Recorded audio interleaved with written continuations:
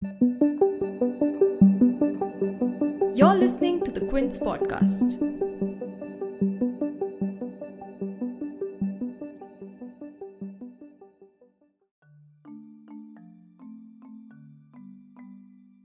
The Aam Aadmi Party's victory parade has slid into another week of celebrations as the party won 4 out of the 5 wards on 3rd March in the Delhi municipal bypolls.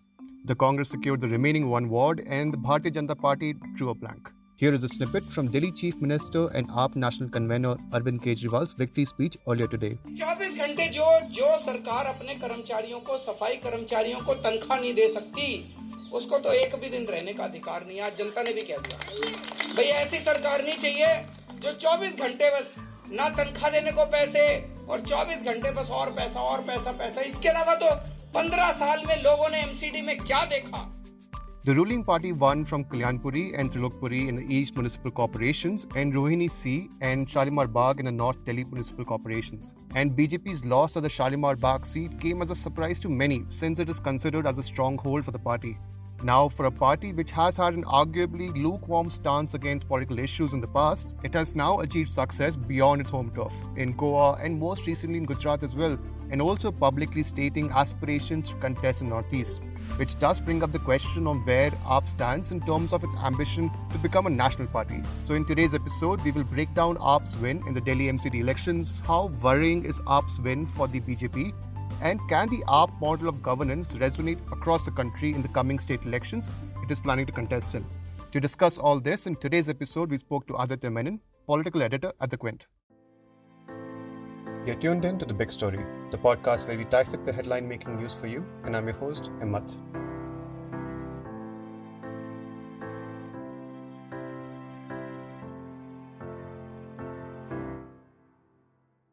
Riding on its 2020 Assembly poll victory, AAP's influence in the capital has not reduced given the vote share it secured in the MCD elections. AAP secured 46.1% in the 5 seats that went to the bypolls. The BJP was at 27.29% and the Congress at 21.84%. Now coming to the numbers which actually indicate how big the win was for AAP. Dhirendra Kumar won the Kalyanpuri ward by 7,043 votes. Vijay Kumar from Trilokpuri defeated BJP's Om Prakash by a margin of 4,986 votes. AAP's Sunita Mishra defeated Surbhi Jaju of the BJP and Shalimar Bagh by 2,705 votes. And Ram Chander of AAP defeated BJP candidate Rakesh Goyal by 2,985 votes in the Rohini C ward. And the victory in Rohini C is significant since it fell under the constituency of senior BJP leader Vijendra Gupta, who is one of the few BJP candidates who actually won a seat in the 2020 polls. However, cutting through the victory parade, the loss of Chauhan Bangar ward to the Congress party is significant. Chauhan Bangar is a Muslim majority ward in northeast Delhi that witnessed communal violence in February 2020. Here is Aditya Menon, political editor for The Quint, on how significant is AAP's victory and what the loss of Chauhan Bangar signaled for the party. The results are quite significant for AAP because the party has been underperforming at the MCD level. Somehow they were unable to get their act together in the 2017 MCD polls. Winning these 4 seats is important, particularly the Shalimar Bagh seat, which was a BJP seat. Obviously, very important win for AAP. They have projected themselves as the natural party of civic governance in Delhi, at least at the state level and probably now at the municipal level as well. So this bodes quite well for them in the run-up to the MCD elections next year. Chauhan Bangar, however, is a very important story because the clear message is being sent to the Aam Aadmi Party. This is a ward they had won last time on. They had also done very well here in the assembly elections, but this time they have been reduced to just about 20% of the vote, with the Congress getting 70%. This is a Muslim majority ward, and that too in Northeast Delhi, which was hit by the violence last year. So clearly the Muslims of Chauhan Bangar have sent a message to the Aam Aadmi Party that they are not happy with the way it conducted itself during the violence. Probably there must also be some dissatisfaction regarding the relief and rehabilitation measures by the state government. So a very clear message being sent by the Muslims of Northeast Delhi to AAP.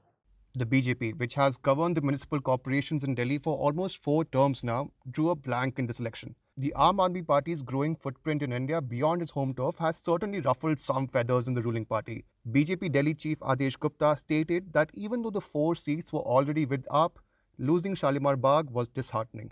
According to Aditya Menon, this loss stings more for the BJP as its vote share took a dive this election, reducing below 30%. Worrying part for the BJP is this. I think the BJP has been thinking that it is the dominant party in Delhi, that it has been controlling Delhi both at the Lok Sabha level as well as at the MCD level for the past decade or so.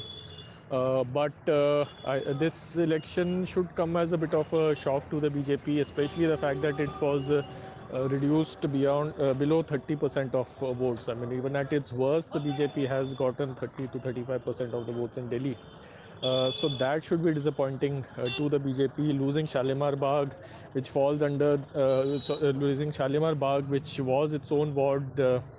Also should disappoint Delhi, as should Rohini, which falls under the constituency of its most senior leader in Delhi, Vijender Gupta. So not a very good result for the BJP. I think they also have to face the fact that a very large chunk of their voters at the Lok Sabha level are quite willing to vote for Aam Aadmi Party at the state and local level.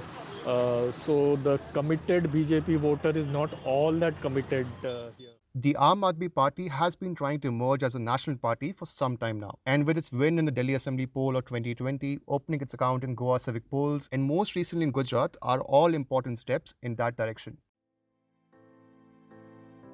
If you like listening to this episode, please subscribe to The Big Story for episodic updates. We're available on Apple, Google Podcasts, Spotify, JioSaavn, and most of the other popular podcast streaming platforms. For other podcasts, please log on to the Quint website, and for any feedback, please shoot an email to podcast@thequint.com.